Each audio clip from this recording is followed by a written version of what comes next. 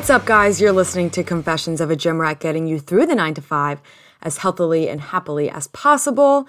Happy Monday. It is Thanksgiving week over here in the US. I have a holiday-themed episode for y'all today. We're going to talk about some healthy mental and physical habits that I keep during the holiday season. We'll get into that later, though. I know I have a lot of listeners that are not in the US, so in that case, happy Monday and keep chugging along, folks. Keep chugging along. December is almost here, which is quite frightening, to be honest. It is very, very cold outside here in New Jersey.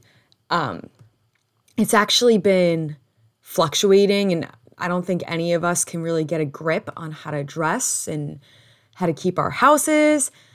Last weekend, it was 75 degrees and sunny, and this week, today, I woke up and it was 28 degrees.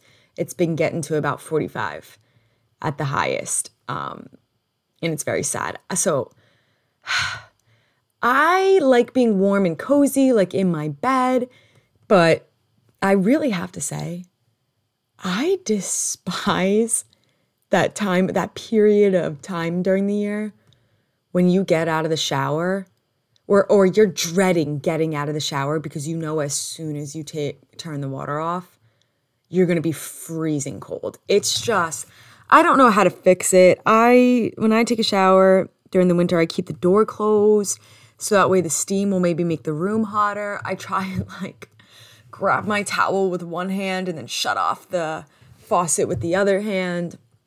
So that way I'm minimizing my time out in the cold, but nothing really does the trick. And this is so first world problems, but it is just a pathetic and disappointing feeling, freezing your literal ass off for 5 seconds before, when you turn the water off before you can get a towel on. It's just, it gives me no motivation. I mean, obviously I do, but it's I dread showering in the winter for that one reason.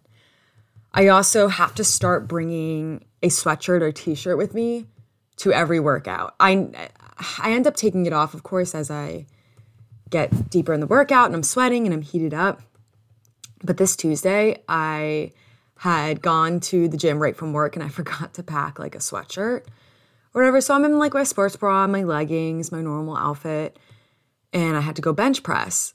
And I just looked at the bench and was like, fuck, I know it's going to be so cold when I go to put my back down on this bench. And sure enough, it was an unpleasant feeling, I'll tell you that much. It's the leather from the bench against my bare shoulder blades.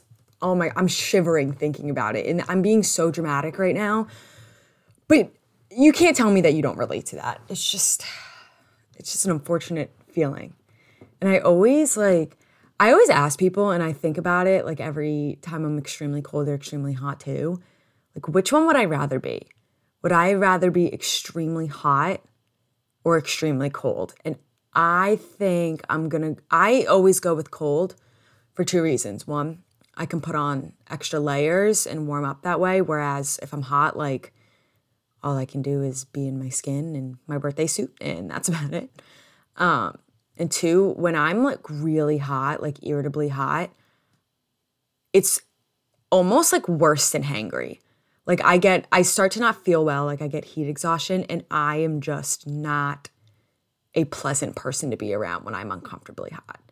Whereas when I'm cold, I kind of just don't talk because I'm shivering and I could jump around and move, So yeah, that's my take on the cold. And it's just, I started wearing gloves now when I drive because I really don't like it when my hands are burning against the steering wheel when I'm driving to work in the morning. And these are such dramatic and first world problems, but I like the heat. And I like winter clothing, sweaters and layers and comfy sweat sets. But the weather itself, I can just very much do without. But that's enough weather talk for the day. It's been a frustrating week. But before I start to say anything, I want to preface this by saying that these are completely first world problems. And I'm so aware that there is much, much more, like many more serious things going on in life to actually be like disappointed and upset by. But in my life, just me being me, it was quite a week. And I'll start with the easiest one. And I knew this one was coming. Ellen Pompeo made her statement about leaving Grey's Anatomy. She's still going to be on. It's just that Meredith Grey is not going to be a lead role anymore, like a reoccurring character. She's going to have like a minor role. And I am having mixed feelings about it. I think I would have felt better if the show just ended. Like, you can't have Grey's Anatomy and not have any Greys. And I think that if the show ended, it's been on for like 19 seasons. It would have been Ellen Pompeo's time. It would have been Meredith's time. Everyone from her residency class is gone. Perfect opportunity. But I don't like that they're continuing the show. If anything, they could have ended it and then made like a spinoff called like Seattle Grace or Grey Sloan. I don't know. Because now I feel obligated to keep watching because there's still like Bailey and Richard Webber. But I also don't want to watch without Meredith. So that's my first predicament. It was just sad seeing the actual statement from Ellen Pompeo, of course, and breaks my heart, which leads me right into the second thing that I wanted to mention. So last week, I very eagerly and excitedly told you guys that I was going to see Take Me Out on Broadway this week with Jesse Williams and Jesse Tyler Ferguson.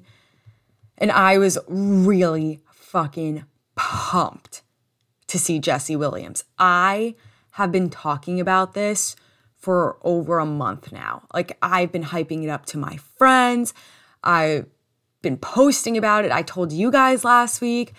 I was just like, the thought of Jesse Williams being in front of my own eyeballs was just the coolest thing ever. And Broadway is so personal. If you've never been, the theaters are quite small. And me and my mom actually had very good seats.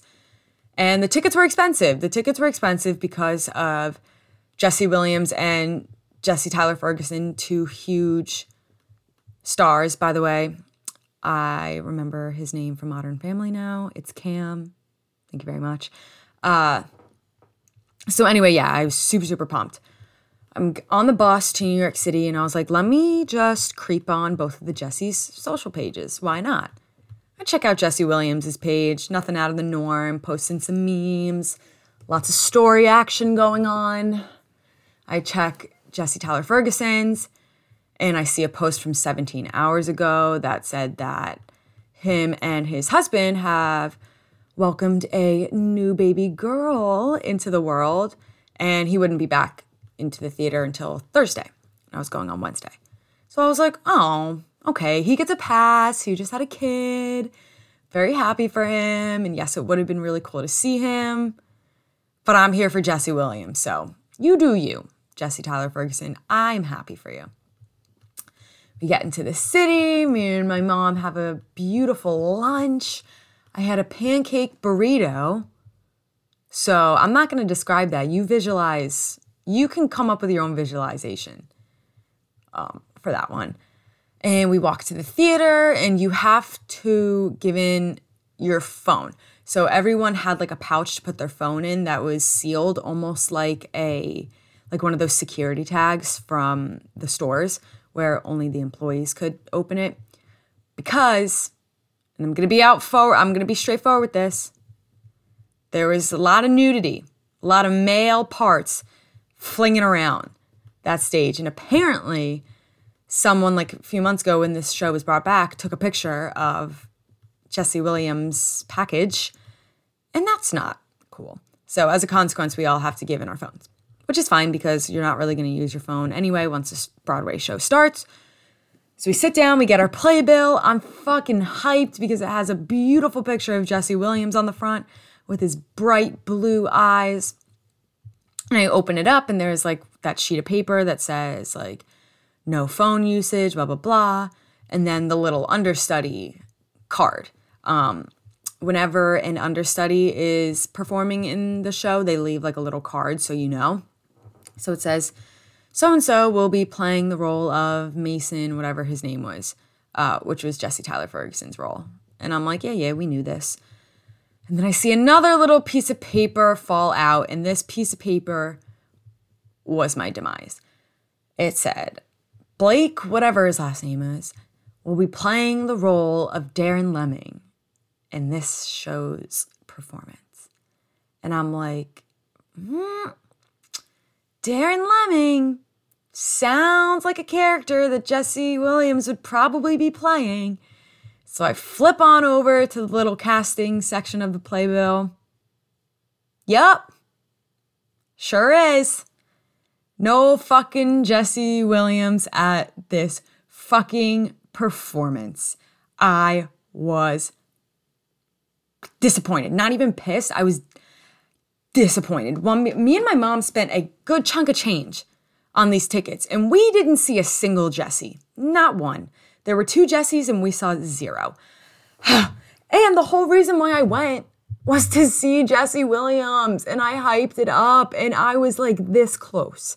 I was this close to seeing him, and I did not. Also, Ellen Pompeo was in the city that day, and I didn't even get to friggin' pass her by. Oh, I was frustrated, and it was still a phenomenal show. It's a show that I think like most people probably should watch. I don't really want to go into like the details and recapping it because you can look it up on on Google. But it was a very good play, and I think it's actually the first play that I've seen on Broadway where it wasn't a musical, it was just a play.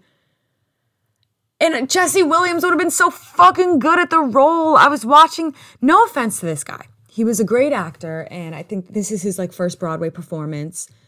But one, he just wasn't as visually appealing as Jesse Williams. I'm sorry. And 2, he literally was a knockoff Jesse Williams. So the main character had to be, like the person playing him had to be half black, half white, because that's what the character is. Darren Lemming, he's half black, half white. So they had to cast someone that would look somewhat vaguely similar to Jesse Williams, because Jesse Williams is half black, half white, if you haven't gotten that by now.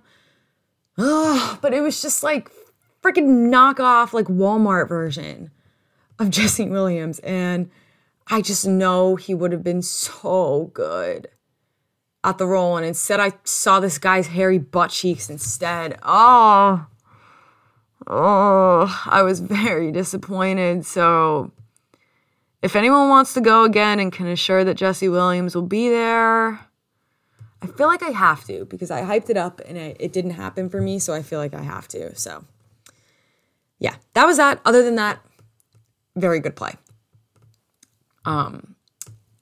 You guys have heard me hype up and talk about Taylor Swift and her new album and how I'm a super fan. And if you've been present this week in any form of social media, I'm sure you know what happened with the Ticketmaster debacle. And I have some choice words to say about it. So I'm going to use this platform to rant. If you want to fast forward a few minutes, then by all means, go for it. But I think I have some good points that need to be said, and hopefully you can resonate and back me up on this one. All right. So the whole thing is kind of a little bit confusing. And if you haven't been following along, I'm going to break it down to explain it for you guys. So Taylor Swift has not gotten on tour since the Reputation tour in 2018, which was after my freshman year of college. This is her first tour in 4 years, and she's doing the Eras tour. So it's not only covering 4 albums that came out since Reputation. So Lover, Folklore, Evermore, and Midnights. But she's doing everything. It's like a mass tour for all Taylor Swift music. So for fans, it's one, very exciting because we've been waiting for 4 years for her to go on tour. And 2, she's celebrating and honoring all of her music over time. So that's why this is such a big hype. Also, just in a general sense, whether you're a Taylor Swift fan or you're not, I think as like a society, we can all recognize and acknowledge that she is a very famous and arguably one of the most famous and successful female artists of her time. So yeah, obviously there's going to be a high demand. So that's that. Ticketmaster is a monopoly in the ticket market. So they control every ticket. So I tend to go through like the Vivid Seats website and I get tickets from there a lot when I go to concerts. But your tickets still get delivered through Ticketmaster. So even though there's other ticket websites, Ticketmaster's the monopoly. They merged with like Live Nation, I think, or something. I don't really know all the details, but just know that they're a monopoly. So you really can't get your tickets from anywhere else but Ticketmaster. It has to come through Ticketmaster. That's part 2. Part 3.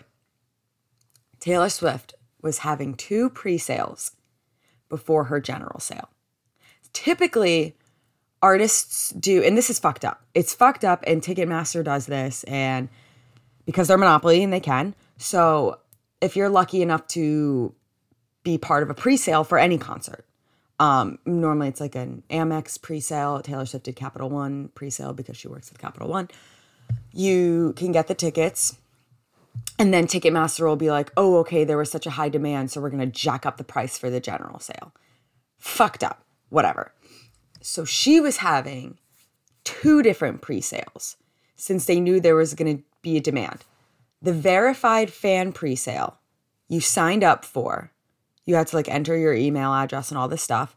And then Ticketmaster was selecting people at random to give codes out to. And those people were allowed to use that for the verified fan presale at 10 o'clock last Tuesday.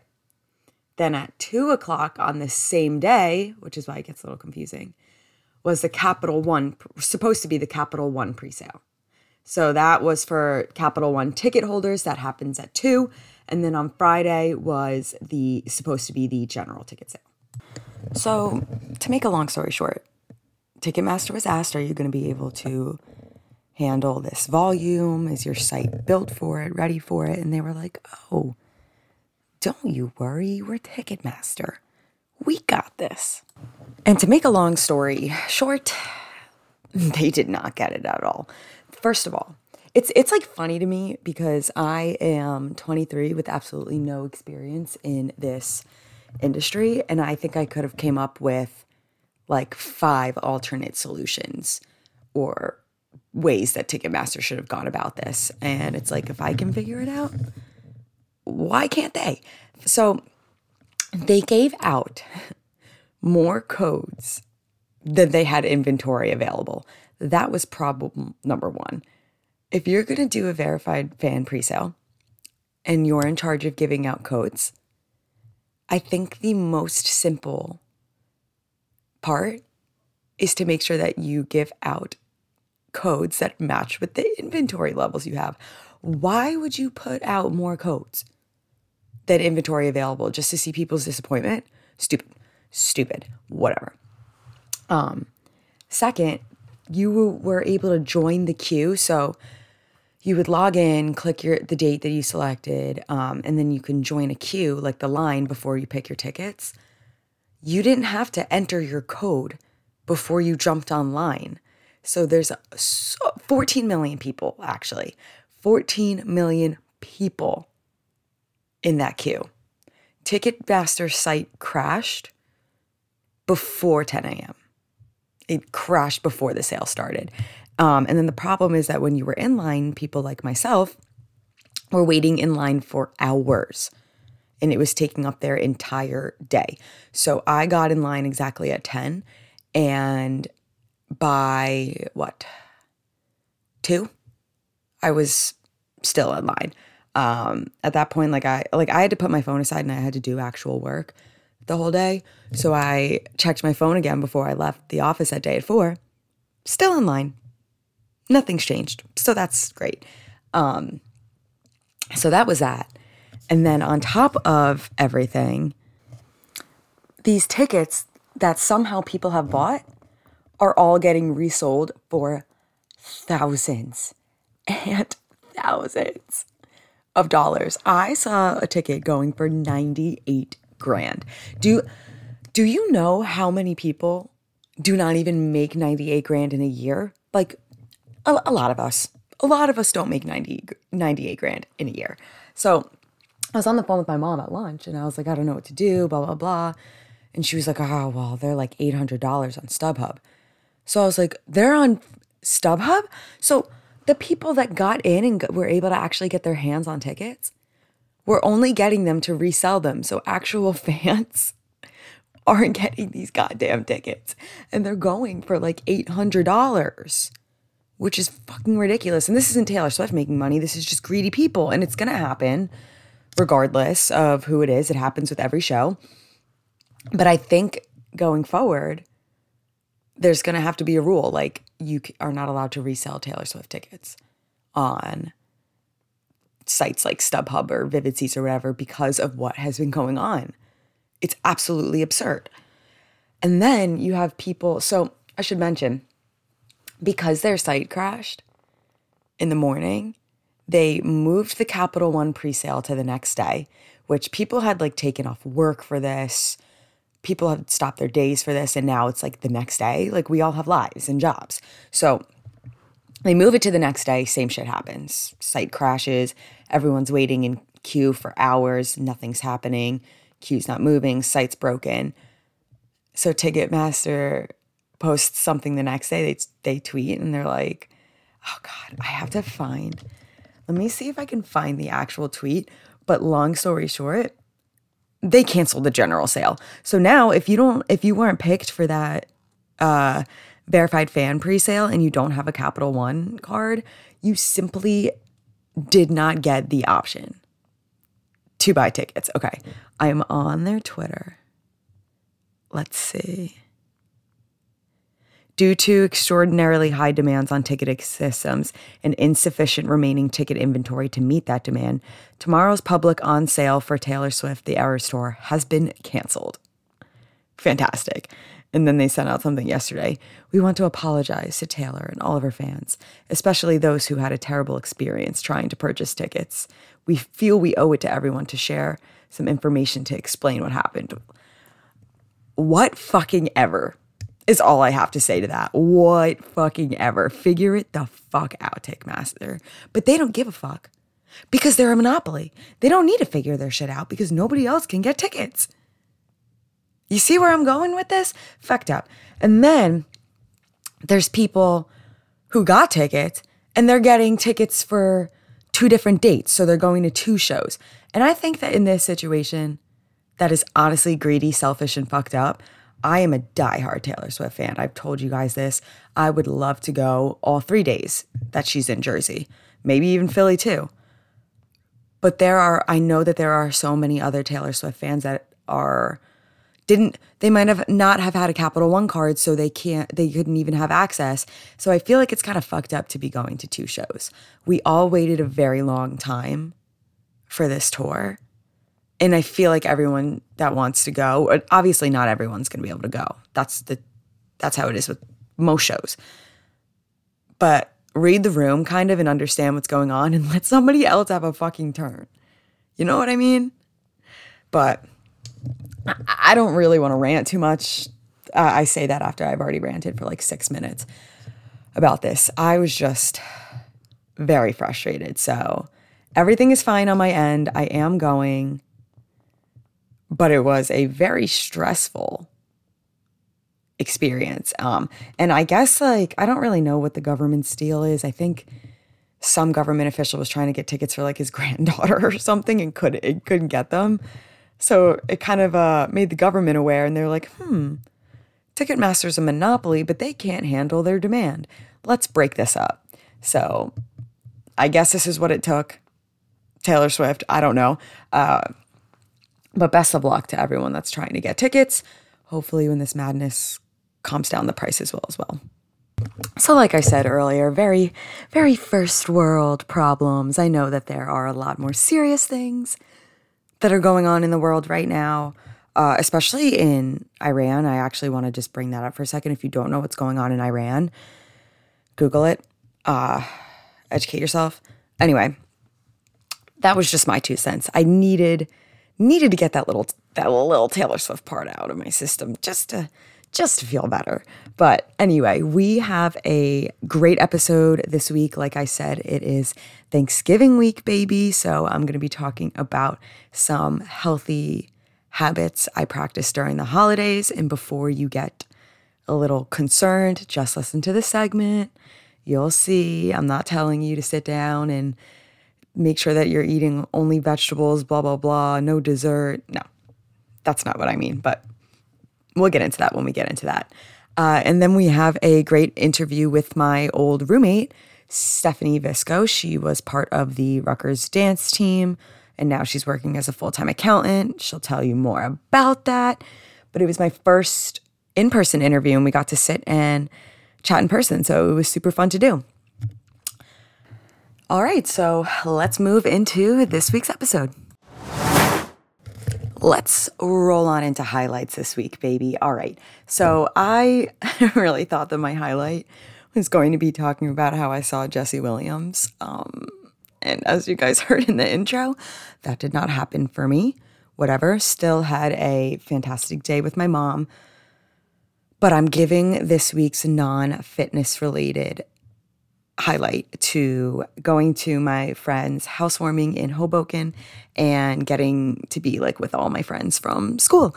We haven't been together as a group since my friend Mary's birthday, which is like in the beginning of June.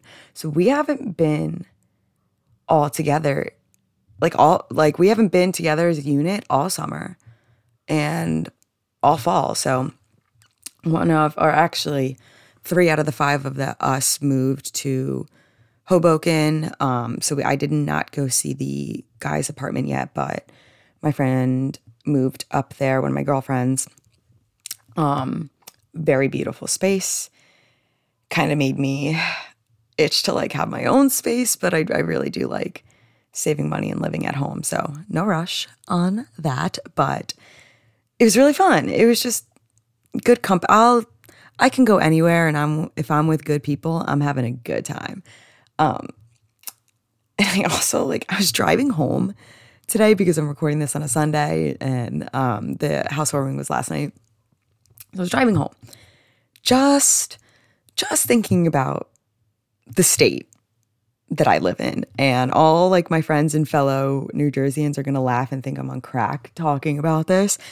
But I don't know. I was getting on the turnpike, just looking at the city, the skyline. And I love the city skyline from Jersey's point of view.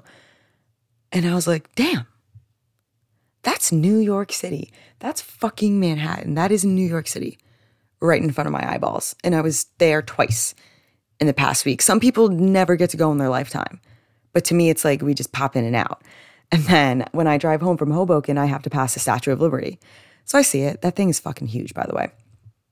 But I'm like, there's the Statue of Liberty. Me thinking to myself. And then I'm like, wait, that's a fucking Statue of Liberty. Like an iconic U.S. landmark. Right in front of my eyeballs. Right in the oceans. Right in my state, kind of, technically, I think. But yeah, no, there she is. I guess it's like people that live near Mount Rushmore. That's what I would assume. Like Mount Rushmore is something that I would like to see one day, or like the Grand Canyons, it's like so casual because you're close to it.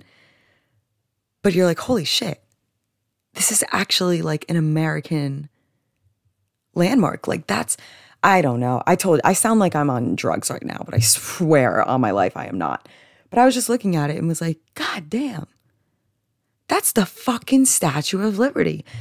That's the Statue of Liberty that was given to us by France. And I actually, so I passed it the other day, and I was talking about it with my friends, and I was like, is there, like, did we choose to put it there? Like, why the fuck is it there? I know it's like Ellis Island and a lot of people came into America that way. But if you haven't seen the Statue of Liberty, which I hope you have, it's kind of just like chilling there in the water. I don't really know what goes on underneath the surface of the water. I don't think it's like pretty close to shore. So I guess it's not that deep and there must be some sort of pillar in the ground holding it up. I don't know. That's something I can research. But I was kind of like, why is it there? Like, who picked the distance? Who picked here? Like, did France like bring it over and just plop it down? And my friends were like, no, actually, France had built the whole thing, realized that they didn't have a boat large enough because that statue's fucking huge. So they didn't have a boat large enough to sail it over. So they took it back apart and sent it to us and was like, here's your gift. But you guys got to put it together. So we spent apparently a lot of money, more than it was worth, I think that's what people said, putting it up. But she's there. She's there with her little fucking torch. I don't know. So I had that clarity, like, oh my God moment. And then right after that, I was driving on a bridge over crossing like the, wow, I'm fucking blanking on the name right now. This is really bad. The Hudson. Thank you. I have no brain cells today. I'm going over the Hudson. Oh my God. We're going to rewind. Hold on. Beep, beep, beep, beep, beep. Okay, we're good. Action. I was going over the Hudson today on a bridge, a suspension bridge. And it just hit me. I was like, we put so much fucking trust in this shit. Because if you think about it, bridges like that, like, there's a long period of time that you're over the water and there's nothing directly, like there's no columns directly under it. And we just, thousands of cars every day just flow right through, stop maybe. And we really just put our trust into the fact that that bridge is not going to collapse while we're on it. And I don't know anything about physics and engineering and stuff like that. So I am just blindly going on and off as I will. And like kind of piggybacking off of that, I'm going on a tangent. I'm sorry. I have a lot of thoughts and I think you guys might have these thoughts too. Growing up, my dad always told us, you're like in an effort to encourage safe driving and probably scare the shit out of us a little bit. He said, you are gambling every single time you're on the road. Every single time you get in the car, you're gambling with your life. And I always heard it and I understood what he meant. But ever since like I got into my accident, I have been hyper aware of it. Like we just go on the roads driving to wherever, trusting that everybody else is going to obey traffic laws and that people are going to drive safe and not be drunk or not be texting. You know? It's like scary when you think about it that way, but yeah, we're really just putting our lives in people's hands and trusting that we're going to see it through to the end of every day. I don't know. I know that's a lot to digest on a Monday morning. I apologize for going on that tangent, but you can't tell me that your brain's not turning, like the wheels aren't turning up there right now. You're welcome. Anyway, just to make that long story short, my non-fitness related summary of this week, going to a housewarming party and being with my friends. Okay. Now let's move on to the fitness related highlight of the week. And I will try not to go too off topic when saying this one. I want to give this highlight to my entire hamstring and glute day this week. I had one of the best hamstring and glute workouts that I've had in a while. Normally, my quad days are a little bit more exhaustive. Things like lunges and squats just really knocked the wind out of me. But I was in the zone. I was feeling good. I was feeling comfortable in my outfit, which you guys know. I think that that's like a very important, well, it's just a very important like thing to be aware of, or it's very important that you feel comfortable in your skin. You know what I'm saying? So I was feeling good and I really just took a step back let myself rest for like long enough periods, but not too long. And really just moving through every single rep of every single set of every single exercise with intention and focused. And I had a great workout. I was sweating. I was dying. I felt all the muscles moving like while I was working them. Mind to muscle connection was really there. And I just came out feeling like really accomplished and just really satisfied with myself. So yeah, not every workout can be your best. And that's an important thing to keep in mind, because if every workout was the best, then they wouldn't be the best. You know what I'm saying? So when you come across those days where you have like a better than normal workout, like you really slam that workout to the ground, it's such a good feeling coming out of it, So yeah, those are this week's highlights. Let me know what your highlights were. Leave me a comment on the blog, a review. I'd like to see what you guys are up to. I want to throw a little congratulations, a little applause in your corner. Be your little hype woman. So it's Thanksgiving week, and it is officially, in my mind at least, the holiday season. My favorite time of year, but I know that it can be very, very stressful for certain people for different reasons. And before I get into like what I actually want to talk about, I want to bring it to everyone's attention that we need to be aware that little things that might not be that important to us around the holidays can be very sensitive and triggering to people with eating disorders, anxiety disorders, depression, like just because something doesn't affect you or like trigger you doesn't mean it's like that for everyone. Holidays, especially for those who have had problems with eating and don't have a healthy relationship with food or their mind, it can be a very sensitive time. So I think we all need to just be more aware of that and kind of just keep that in mind when we're saying things during the holiday season. Yeah, I know. I'm getting a little deep here, a little sappy, but seriously, it is important. So I thought that going into Thanksgiving week would be a really good time to talk about all the healthy habits that I practice during the holidays, like actual holidays and the weekends or whatever. And by healthy practices, I'm not just talking about like physically, but also mentally and emotionally as well. Because like I said, this can be a very triggering time. So the very first thing that I want to say, and the most important probably, is establish your boundaries. If you know, like at this point, we know our family members very well. We can probably expect what kind of comments are going to get thrown our way. Establish your boundaries so nobody disrupts your peace. That's the most blunt way I can say it. If you think that grandma is going to make a comment about how you shouldn't eat XYZ or you need more on your plate because you're too skinny, if that's something that bothers you and makes you uncomfortable, establish those boundaries and stick through it with the holiday. Know what is acceptable for you and what crosses the line, and whatever is crossing that line and will affect you mentally or upset you, shut it the fuck down. Shut it right down. I don't like personally when I am eating dessert. I have a huge sweet tooth and somebody is like, oh, are you going to post that? Like, are you going to show your followers that you're eating this? Like, should you be eating that? Like, you don't eat desserts. Liz with Liz can't have desserts. That kind of stuff personally really bothers me because I preach having a healthy balance all the time. And it's a holiday and I want to fucking enjoy myself and I love dessert.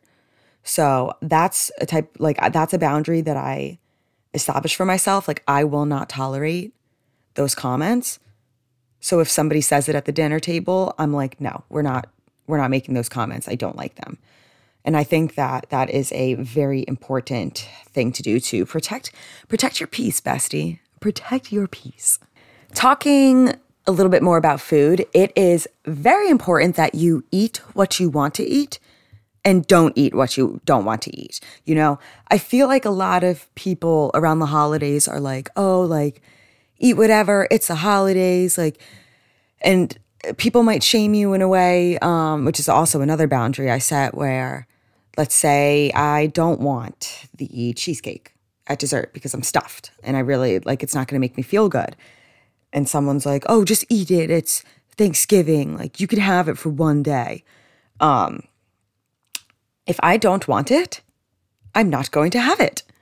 If I do want it, I'm going to have it. You guys know I track my meals. I track my calories. I eat very well 80% of the time. So on a holiday, I am not tracking my food. That's another healthy habit that I want you guys to implement. Do not track your food on a holiday. It's just a messy, slippery slope. And quite honestly, I don't think it's that healthy mentally to be worrying about that when it's a holiday. But with that being said, back to my original point, if you don't want to have something because you just don't want to, then don't, have what you want to have.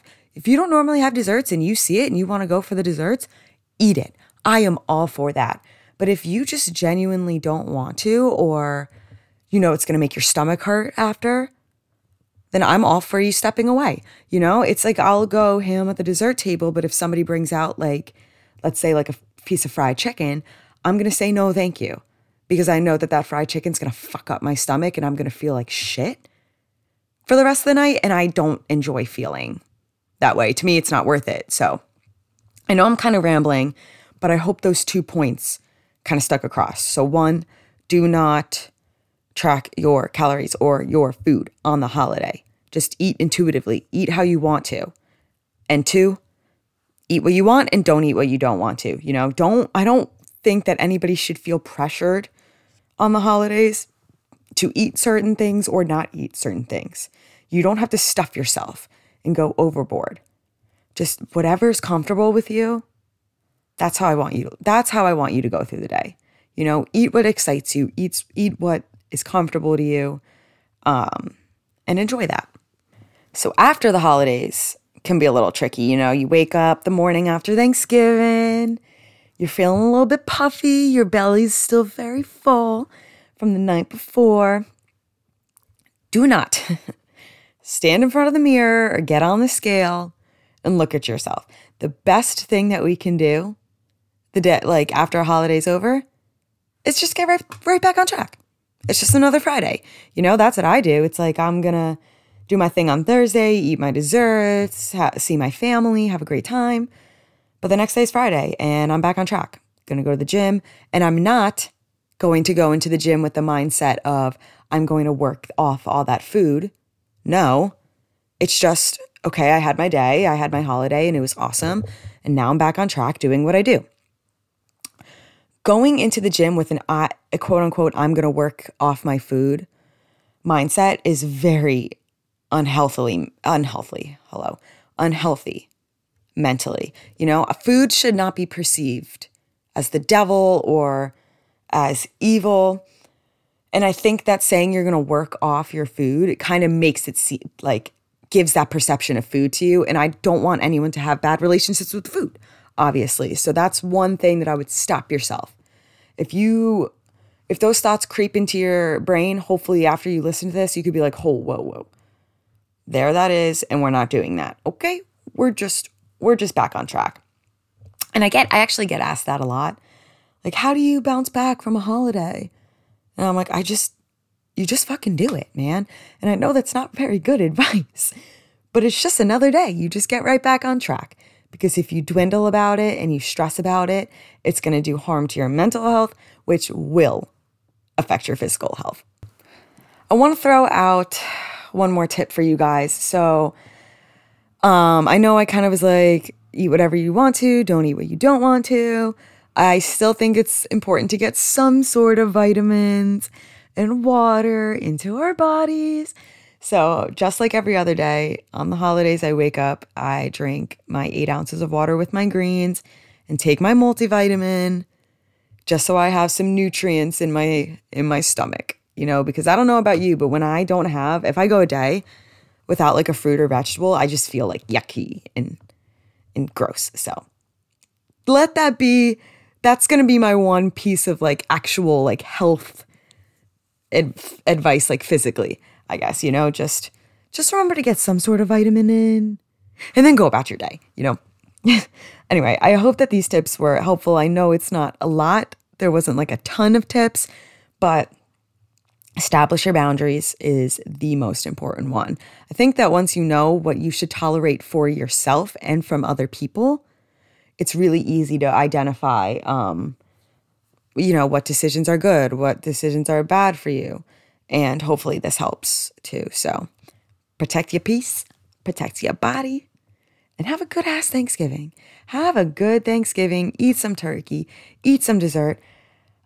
And leave me, actually, I'm curious, leave me a comment on what your favorite Thanksgiving dinner is, because my family, here I go on my tangent again, is growing up, I went to my grandma's house for Thanksgiving and she's on my Italian side. And it took me longer than I'd like to actually admit to realize that we don't have like a normal, like traditional American Thanksgiving. I don't know if anyone really does. Of course, we have like the turkey and the gravy and the stuffing and stuff, but like no mashed potatoes. We just recently started doing cornbread, no mac and cheese, but we have like tortellini soup. So we have a very Italian Thanksgiving, but honestly, I wouldn't have it any other fucking way. I love Italian food. I am grateful for my traditions. So I would like to hear what you guys eat and what your favorite is. Just to see, I think it's awesome to see how we all celebrate like the same holiday, but in such different ways. All right, mis amigos, it is time for questions for this week. I got some good ones. I've got no marriage proposals, but I did get let's go out for a date. Kindly no. Sorry, but gonna go over my spiel before I start to go into questions like I always do. I post question polls every Monday on my story, so feel free to submit it there on Instagram. You can leave a question in the review section of the podcast. You can leave a question in my DMs, or you can leave a question on my blog as well. So here we go. First question is from Sydney. What is your go-to protein-packed breakfast or just breakfast in general? This is a good question. I do have pictures on my highlights on Instagram, but I typically have one of 3 breakfasts because I just love them so much. So I'll either have eggs, like scrambled eggs and some sort of carb. So like yesterday I had eggs and cinnamon raisin toast. Phenomenal. Beautiful breakfast. When I go to work, my go-to is Proats. So that's protein oatmeal. All it is I heat up my oatmeal as I normally would, and then I stir in a scoop of protein after. Top it off with some fruit, some nuts, gives it a nice little flavor, and it's protein packed. Breakfast number 3 is I will do my protein waffles. So I take 1 serving of Kodiak cake mix, a scoop or 3/4 of a scoop of my 1-Up whey or whatever protein, and I make little waffles that way. Super, super easy. I have a $10 mini waffle maker from the brand is Dash. I got it at Target. You can get it on Amazon as well. And it's got like 30 something grams of protein. So that's that. Next question. How long have you been training? I have been training, short answer, since 2017 consistently. So that's 5 years now. Next question, Maddie. I have 2 questions from Maddie. The first one is, do you find more enjoyment in cutting or bulking? I'm going to say cutting, but I'm going to say it because 1, it typically happens for me in the summer, and that is just a good, generally like a good time of year. For me, I'm out and about, I'm doing things, and I think it's easier like mentally for me to just be cutting and seeing like myself lean out rather than myself get a little thicker, even though I know it's worth it. So I think that it's definitely like I definitely enjoy it more mentally. And then second question from Maddie asks, what are your favorite holiday traditions? I think like, so for Thanksgiving, I would always go to my grandma's house every single Thanksgiving. And part of just like the act of going is one of my favorites, but also sitting down in the morning and watching the parade. I love. The only year that I did not watch the parade was 2 years ago when my dog died on Thanksgiving morning, but I don't want to talk about that, so we won't. So my favorite holiday tradition for Thanksgiving is definitely watching the parade. And then for Christmas, my favorite part of Christmas was going to my grandma's house the night before Christmas. On Christmas Eve, we do the 7 fishes. My grandma's house always smelled so warm and cidery and like winter apple-ish. And we would, after we were done with all the main courses, we would open up our gifts, which I loved, and then have dessert. And I loved that part very much. And I do like the whole Christmas morning in pajama things as well. Okay, next question is from Jenna. How do you know when it's time to adjust your macros? I typically I weigh myself every month, just once a month, just so I know what my weight is. I don't do it any more than that. I reevaluate at the end of every month, and if I've lost weight or gained weight, I'll adjust my macros to my new weight. But if it's the same weight or it's like 0.5 pound or 1 pound difference, then I'll keep them the same. So long story short, when your body's changing, your macros should change as well. Okay. Next one is from Selly.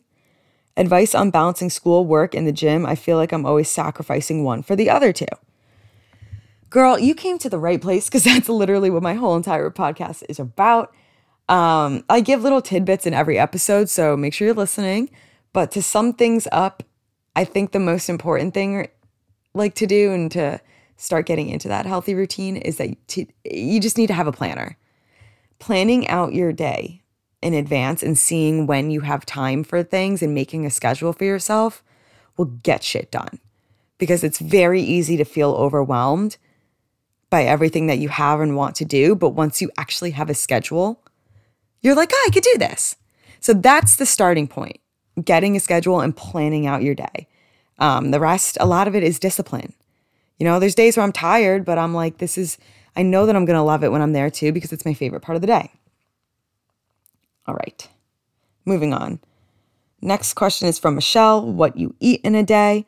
So I'm going to try and start post a reel of like the meals that I have in a day. I don't want to do what I eat in a day videos because I don't want somebody seeing me and copying what I eat like calorie for calorie. If we are not, odds are we are not the same weight. We are not training the same.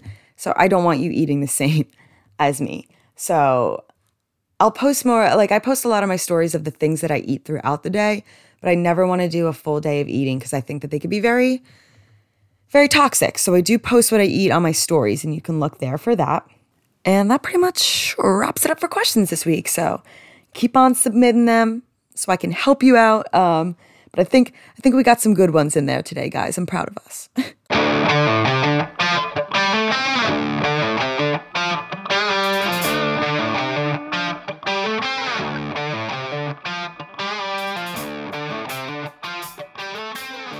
Okay, everyone, I'm here, my first in-person interview ever with my longtime friend and my old roommate, Steph Visco. Hey, Steph. Hi, everyone. So I asked Steph to be on this podcast because we lived together for 2 years, basically 3 if you count like freshman year when we were together all the time. In the dorms. Yeah.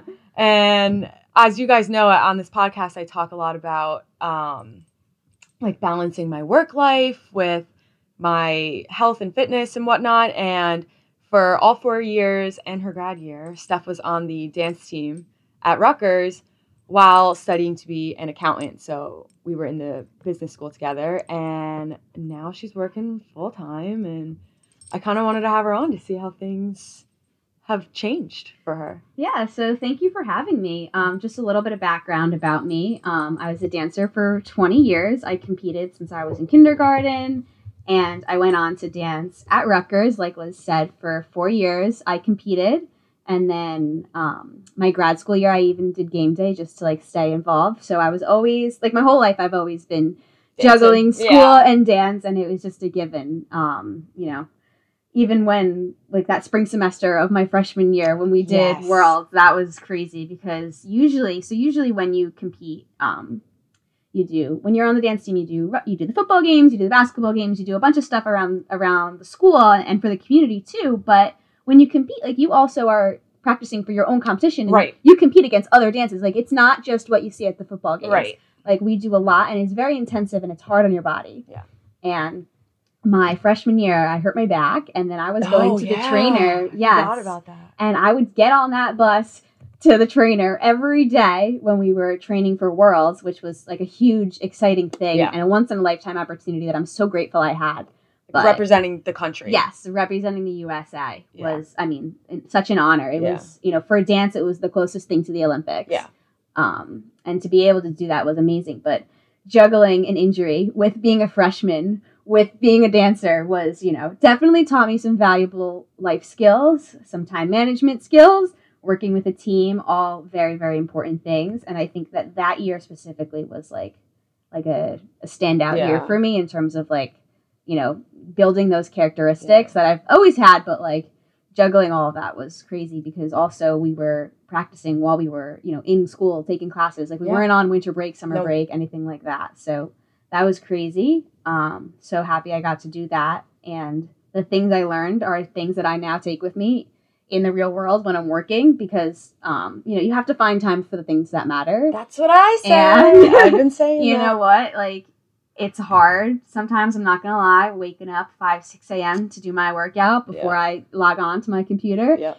There are definitely days where I do not want to do that. But, those skills that I was forced to do because of I signed up for the activities, but when you're in a committed sport like that, like you're forced to do it. And now there's not an option. Yeah, there's not an option. You're not on the team anymore. Yeah, you don't show up to skip practice. a day. Yeah. And like now, like you could skip a day of a workout because like nobody's counting on you. Yeah. But like that mentality and that like work ethic, I really try to carry with me. Yeah. Because like learning those things, especially that year when I was going to the trainer every day, I was like, I had to make time for the things that mattered. Like if I wanted to heal myself, I had to make time for the trainer. And I don't know how, but I feel that way now as I'm working because sometimes, so I work for a Big 4 company. I'm an accountant.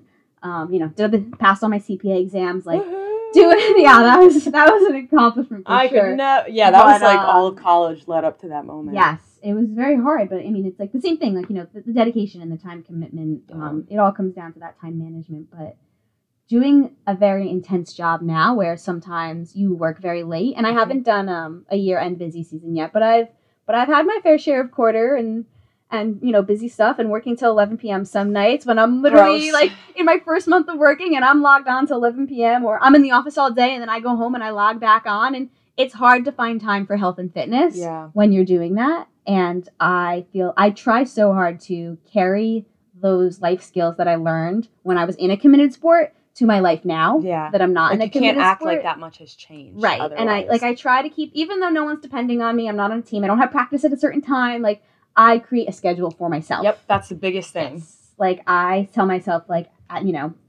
however many days a week, I try to do, like, 4 to 5, just because I do have, like, a crazy work schedule. Like, it's not practical for me to do 7. Plus, I like to have fun. I like to see my friends. Yeah. Like, and your body needs rest, There's got to be a balance, but I always prioritize 4 to 5 at a minimum. And if I can get 6 or 7 in, I get 6 or 7 in. But I always prioritize 4 or 5 days. I wake up before work and, I do my workout, get what I need done. And I don't go to the gym. I do everything at home. I was going to say, what are you doing now? Because you obviously, like, at least when I've known you, you did dance. And then, like, sometimes you guys had lifts. I remember. Right. Yeah. That short little stint. Little, like, what, it was like 1 semester of lifts. And, like, the trainer told us exactly what to do. And he held our hand. He was like, pick up the 5-pound dumbbell.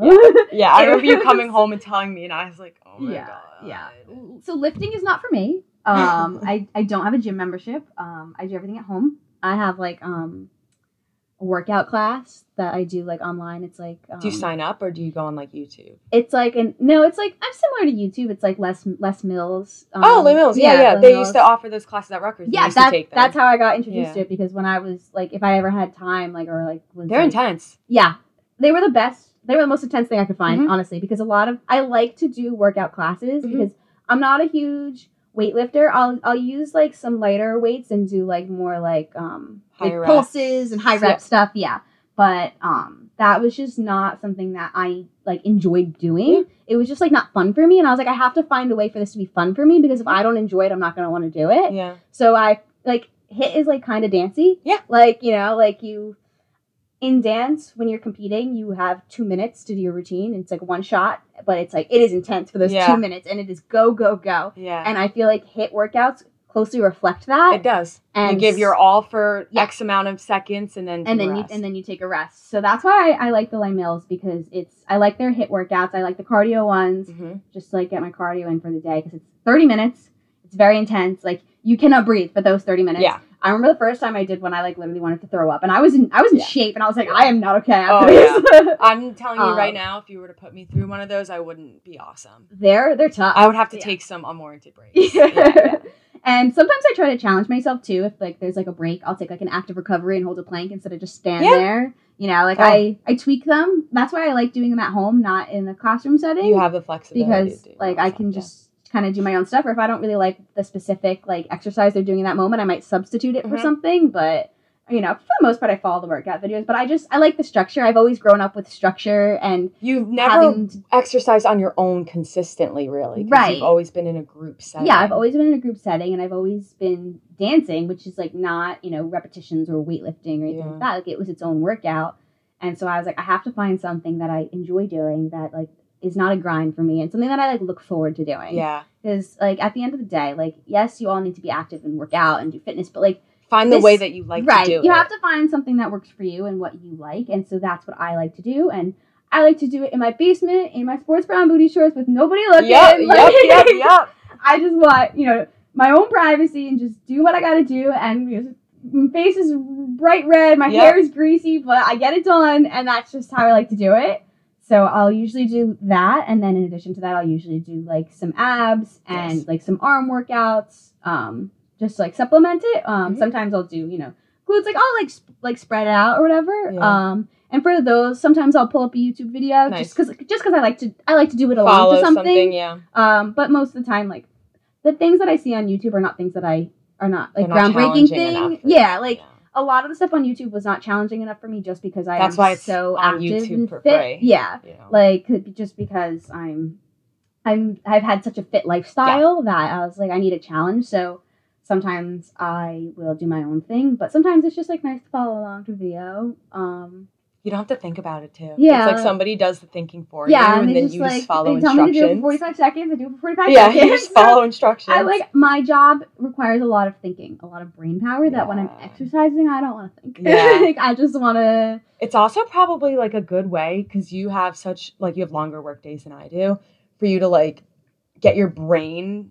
like wake up your brain in the morning and kind of just like start like you have time, you make time for yourself before you go into like the long work day. Yes, for sure. And I think it's important to find that time for yourself, because once I start working, I don't always know when it will end.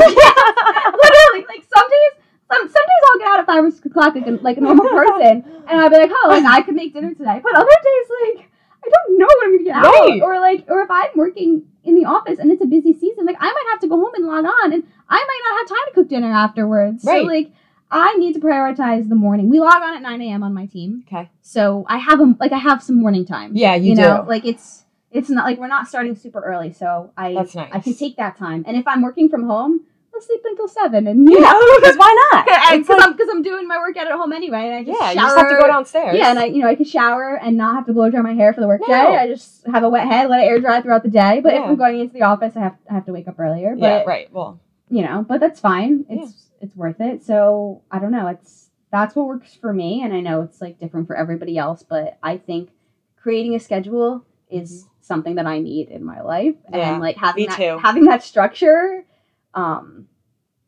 You have to find time for the things that matter to you. Yeah. And like if I'm sitting at my desk all day and I don't know what time I'm going to be done, I need to know that I was active before. Yeah, you can't bank on being, I'll just go at night, because one, like you might not have the time, and two, even if you did belong to like a 24-hour gym, like you don't want to do that at the end of the day. Sometimes I'm just tired. Yeah, right? Like if it's like if I just worked a full work day and I logged off at 7 o'clock, I could easily go to the gym. I could easily do it at night, but like I'm tired. It's already done. It's already out of the way. My day is over, and I like doing it in the morning to get it out of the way. Yeah. And I'm definitely like tired, but sometimes I'll wake up and I'll be like, I cannot do this right now, and then start hitting the jumping jacks, and I'm like, wait, it wakes up my body. Yep. It starts my your day. brain flowing. It gets my brain flowing, and there will be days where if I like roll out of bed, I'm like, I need coffee, and by the time I'm done with my workout, I don't. No. I feel refreshed and ready to go. Your heart's pumping. Yeah, and so I really like that. And in terms of like my diet, I definitely like could be better because when I was a dancer, I ate whatever I wanted, whenever I wanted. I can testify to this, guys. So active, it didn't. I mean, it always matters what you put into your body. Don't let me. She did not care, though. But I did not. She did not care because if my pants still fit,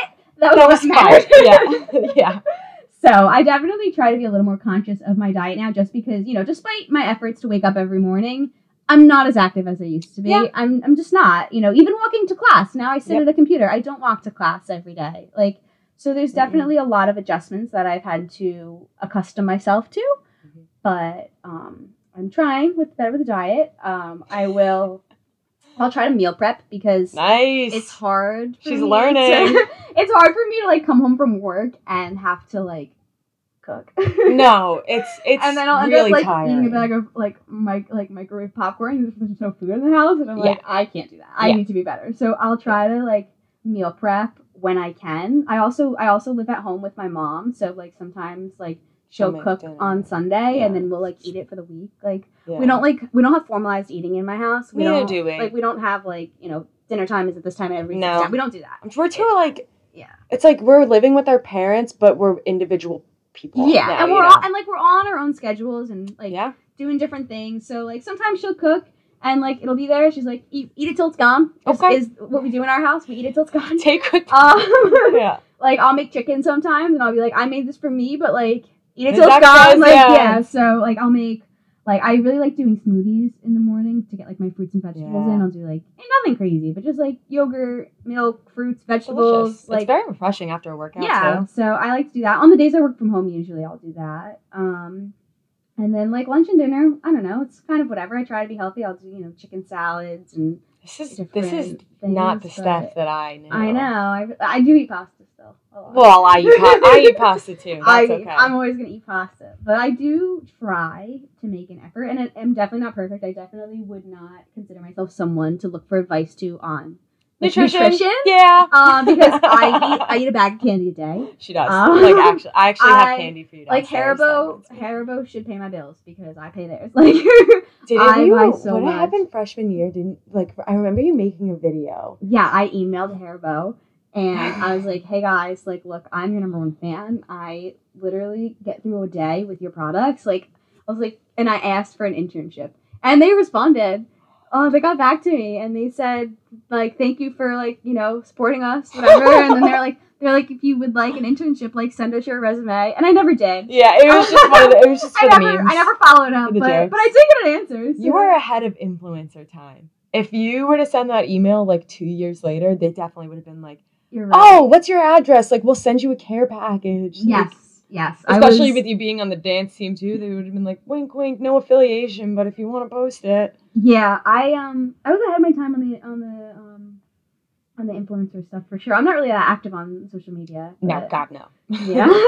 So I'm not an influencer. I don't really do anything on social media these days. But back then, if push came to shove, maybe if I had known that I was going to get free Haribo out of it, you would have utilized it a little bit more. But yeah, I love my candy. I still eat my candy all the time. I have some for you downstairs. I saved. Well, first we have leftover Haribo from Thanksgiving, Halloween, so you could take some. But I went with that bag of gummies that I sent you last week. I was like, I'm going to save this so I can give it to Steph. And I did. I didn't go that deep into it. I love my gummies. My dentist probably loves it too. With all the cavities I get. Yeah, but cha-ching. Honestly, I don't get that many cavities for the amount of candy I eat. I'm pretty good with my dental hygiene. You are. I've had a couple cavities that you could have prevented. Not because I ate too much candy, but it's a small price to pay. Everybody has their mental health thing that's not actually good for you. You need it to get through life. But you need it, everybody has their thing. Steph's not addicted to coffee as far as I know, which everybody else in the workforce is. So. I definitely drink it, like But on you can go a day occasion, without but it. I can go weeks without it. Mhm. Yeah, I don't need it. And like we order. Her drug is Haribo. My drug is Haribo. Yes. Yeah. I remember one time I was at the grocery store with my dad, and he was like, "What do you want?" And I was like, "Candy." And I like took like a whole bunch of them like off the shelf. And they were like $1 each. It was like at the shop right there, like $1. And I got like all these different bags of Haribo, and he looked at me and was like, "Are you kidding?" And I go, "Some kids do drugs." Yeah, right? Like, I got a 4.0. Like, I graduated. I was like, "This is my thing. Yeah. Just let me have it." And he was like, "Put it in the cart." Yeah. It is so... I bring that up to my parents all the time where, like, my mom will be pissed. I'll be like, you need to put your shoes away. And I'm like, I could have been a drug addict. But I'm not. Yeah, like just let me have my candy. So yeah, for my family supports the candy addiction. Good. I'm behind it. I've been behind it. I've enforced it. I've donated to the cause. I love it when people give me a bag because it's just like it's something small, but it's like I thought of you because I knew you would love this. It shows me you care. Yeah, I love it. Yeah. I remember one time we were in creative writing and I was just like I would just like eat a bag in that class alone. Yeah. And like we had to like our teacher was like pretty laid back, but like She's I wasn't close with her, but she was nice. And one day she just looked at me, she was like, again? Like Yeah. I was like, yeah. And then Liz was like, she eats a bag a day, guys. Oh my! I definitely didn't say that out loud. But too funny. I can't hold back. I have no filter. I mean, it's not like a whole bag a day. Like I'm exaggerating a little. It is, yeah, but it's definitely part of her daily diet. It's part of my daily diet for sure. Yes. But other parts have improved. So. But other parts have improved. I try to make breakfast, lunch, and dinner a little more healthier. You know, so at work sometimes when we're in person, we'll like have like lunch as a team. Nice. And so that's fun. And I've like tried some. I mean, it's hard because I have a lot of food allergies. Yeah. So I can't be too adventurous with food. I do have to stick to some basics and stick to things that I know because of... But you can also make healthier choices that way because you can't get like crazy Yeah. I think sometimes it's hard because when you go out to eat, healthier foods tend to have the things I'm allergic to in them. So like if I go to a restaurant, I don't order a salad because there's much cross-contamination. You could have like chicken and rice and stuff. Yeah. So like I would say I actually usually eat healthier when I eat at home. Okay. Because I like just like I know what I can have and I make it basic. And when I go out to eat, like restaurants try to put a lot of stuff and stuff, make it fancy, whatever. And it's like sometimes it's just easier to like when I'm at a restaurant. Honestly, sometimes it's easier to like make sure that they don't use peanut oil and then get something that is like chicken tenders. Like okay, I get that. Sometimes it's just easier, right? Because it's like having to ask one question instead of having to ask a bunch. But I definitely have been able to explore different foods that I wouldn't ordinarily buy for myself at the grocery store when we're ordering lunch as a team because like it's like sometimes like somebody else on the team will pick a place that we're gonna like get lunch from for our team meeting and like I've never had it before. Yeah, I feel like you're very, like, at least when we lived together, you're a very big, like, American food girl. Yeah, I am. Italian. Do you eat sushi? I don't know. I do not eat sushi. I didn't think you did. No. I had a feeling you did. Well, I'm allergic to sesame seeds. Oh, right. Sushi places are not a good place for you. But I wasn't always allergic to sesame seeds. I developed that allergy in high school. Nice. And I did try sushi once in high school, and I spit it back out. Yeah, okay. It didn't work out for me. It's also not for everyone, Yeah, too. so I'm not a sushi person. I usually stick to, like, American... Italian or like Mexican, like a lot of Hispanic food is usually pretty peanut free. Yeah, they don't really dabble in those areas. You know, I love a good taco. Me as well. But I do stick to food groups that I'm familiar with because of the allergies. But within that, I've tried to make healthier choices as a reflection of not being as active. Yeah, that's important. Yeah. So now that like so I know you still teach dance like every once in a while, but other than that, like, do you find a way to keep dance in your life? Like, do you still, like, is there any way you incorporate it? Like, do you do Zumba or anything? Or is it just kind of like a chapter close in your book? Good question. I don't do Zumba. I didn't like it. I'm not good at it, so I enjoy doing it in my room. Like, being a, like, competitive dancer, I thought I was going to really like Zoom because it was so dancey. But I just felt like I was, if anything, I would be an instructor and teach others, but I didn't want to be the student in that. I was like, I already know all these moves. I'm not learning anything here. And I just didn't feel like it was a valuable use of my time. Okay. I felt like if I was going to do a workout, I wanted to do an effective workout, and it didn't challenge me enough. So I don't actually do as many as I thought I would, dancey type workouts, but I did give them a try. I try to keep dance in my life as much as I can. I teach, like, here and there when I can to, like, the kids I grew up with. And I love doing that. I don't dance on any formalized team anymore. Like no more dance team. 20 years of organized dance is... Everything's got to It's end, weird. otherwise you're Tom Brady and you're just washed up and it's... Yeah, it's my first year since I was 3 of not being in formalized dance, which is definitely a huge adjustment. But I've been so busy with other chapters of my life that I don't want to say I don't miss it, because you just don't have time to even do it right now. Right. Like I'll always miss it, but I'm not like sitting at home like with nothing going on. Like I've moved towards the next chapter of my life, and I've started a lot of new things, and everything at work is new right now, and I'm learning so much on my job, and I'm grateful that I'm learning so much, and I have a great team who supports me, but it's a lot. Yeah, I can imagine. So I'm so preoccupied in other aspects that I don't think I have the opportunity to miss it as much as I probably do if I really sat down. Honestly, that's probably for the better. But we don't need the waterworks.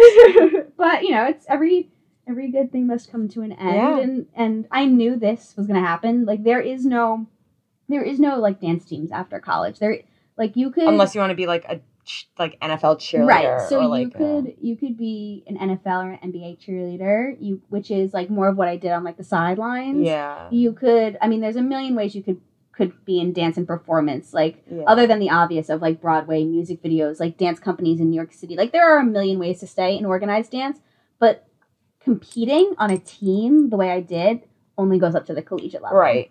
And that was what my you passion. enjoyed. That was my passion. Like I liked doing all the other things. Like I enjoyed doing like jazz, funk, hip hop, but it wasn't my favorite, which would be more music video, like LA type things. I enjoyed doing lyrical and competing in those styles, and that would be more towards like New York City, if I wanted to pursue a professional career there, whereas like NBA, NFL is more of like what I did for the game day at Rutgers. And you didn't enjoy those that much.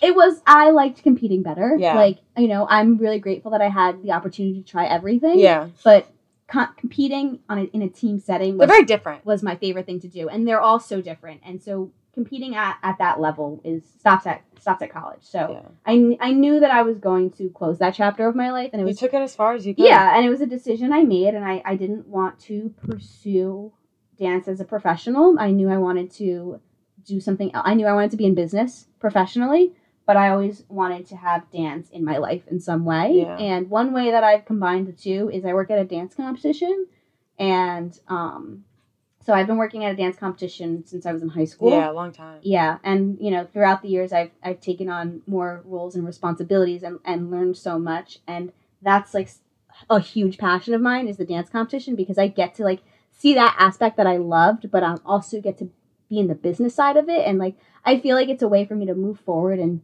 actually have a business and be in a professional setting, but also be around something that I love. So I love doing that, and I still plan to do them on the weekends when I can, because it's a way to keep dance in my life, like you had said. But for now I am an accountant, who teaches dance on the side, and we'll try to do dance competitions on the side, and I'll always find it's who I am. It's in my blood. You've been so like. If for you guys don't know this, but I do, like Steph was a nonstop studier. Like she was always busy doing something. So I feel like you will succeed at combining both. Like you're used to like filling your plate, Yes, I am always used to having a full plate. Like I used to not watch TV like ever. Like no, you didn't. Like I didn't watch TV. Do you watch TV now? A little. What do you watch? Yeah. I do watch TV now. I mean, I try not to like sit in front. I get bored. I can't watch TV for that long a period of time. I have to do stuff when I'm watching TV. Like sometimes I'll try to do stuff. But right now I'm watching Make It or Break It. It's an old show. I've heard of it, but I don't know what it's about. It's an ABC Family show about a bunch of gymnasts who are training for the Olympics and trying to be on the Olympic team. And it's like, it's a classic, like, early 2000s. Yeah, okay. It's a classic early 2000s teen drama on ABC Family. It's like one of those guilty pleasures type thing. Oh, yeah. Like, but it's like, just like I'll just like, sometimes I'll watch an episode if I finish my workday early, and it's just like a way to unwind and like, some teen drama, but I love watching the gymnastics and just like so competitive sports, and it's what It's what I know, and it's such like, lighthearted teen drama of the early 2000s. Yeah. Like I'm not going to bed with nightmares. No. I watched Criminal Minds last year before bed, and senior year of college and those gave me quite the nightmares, but it's coming back next week, so I'm ready. Yeah. I don't like to think when I watch TV. If I'm watching TV, that's like something I'm doing to unwind. Yeah. Are you like, would you be interested in watching reality TV?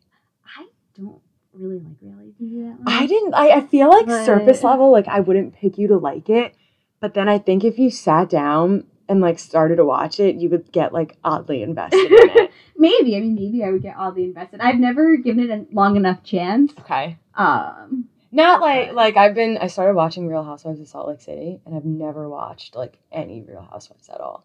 And now I can't stop watching it. Like for some reason, it's just pulled me in. But I would not say that I like reality TV. Yeah, I don't think it's for me. I feel like sometimes on reality TV, it's like so focused on like manifesting drama. Yeah, it's curated. Things yeah. are snipped and Yeah. producers are whispering in people's ears. Yeah, so, but yeah, I mean, get that. it's the entertainment industry. And, Yeah, you never watched Dance Moms? No, Neither have I. I never watched Dance Moms. I knew of the show. Well, Dance Moms was popular when I was the same age as the girls that were competing.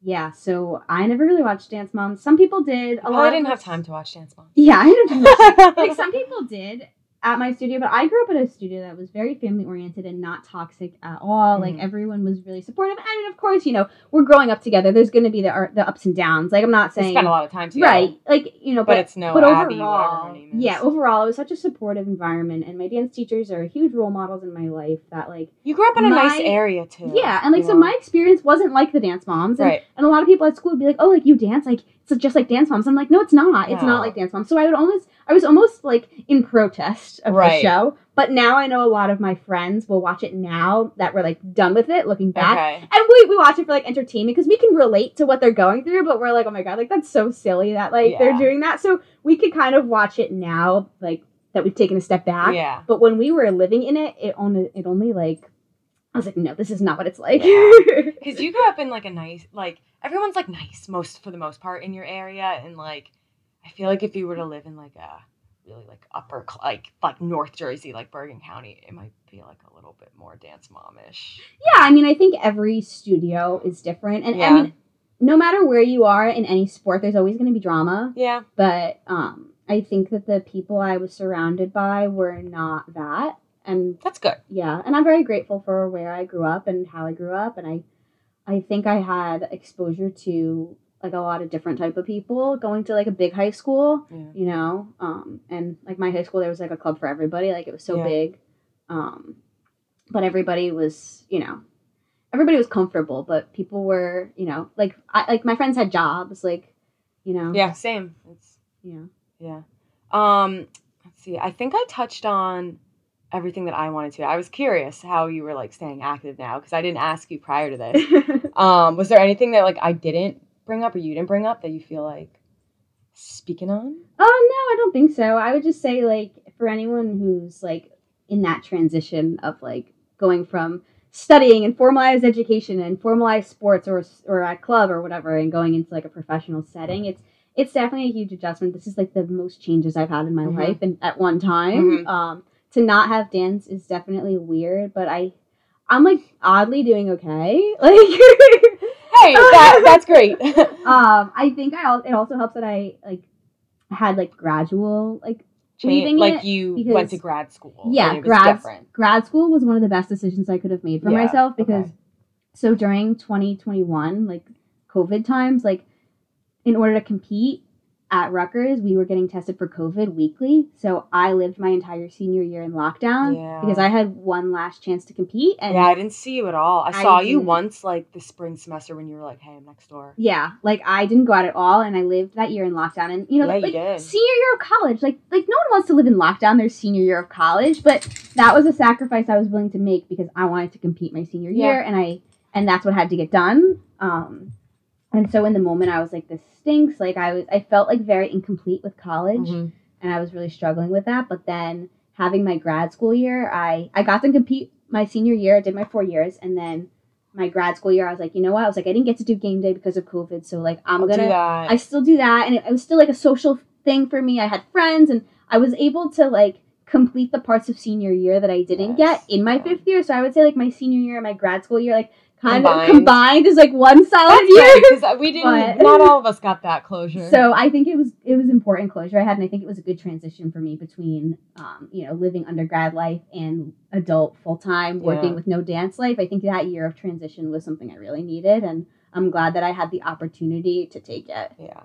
That's awesome. I'm glad you're doing well and that everything kind of worked out timeline-wise for you. Yeah. Now it seems like you're in a good place and you have your job under control and your health under control. Yeah. I mean, it's definitely a lot of changes, but, like you said, you make time for the things that matter. Yep. And, you got to wake up and just grind it out sometimes. That really is true, too. It's not going to always be rainbows and butterflies. Sometimes you just got to get your shit done, simply put. Yeah. It all comes down to work ethic.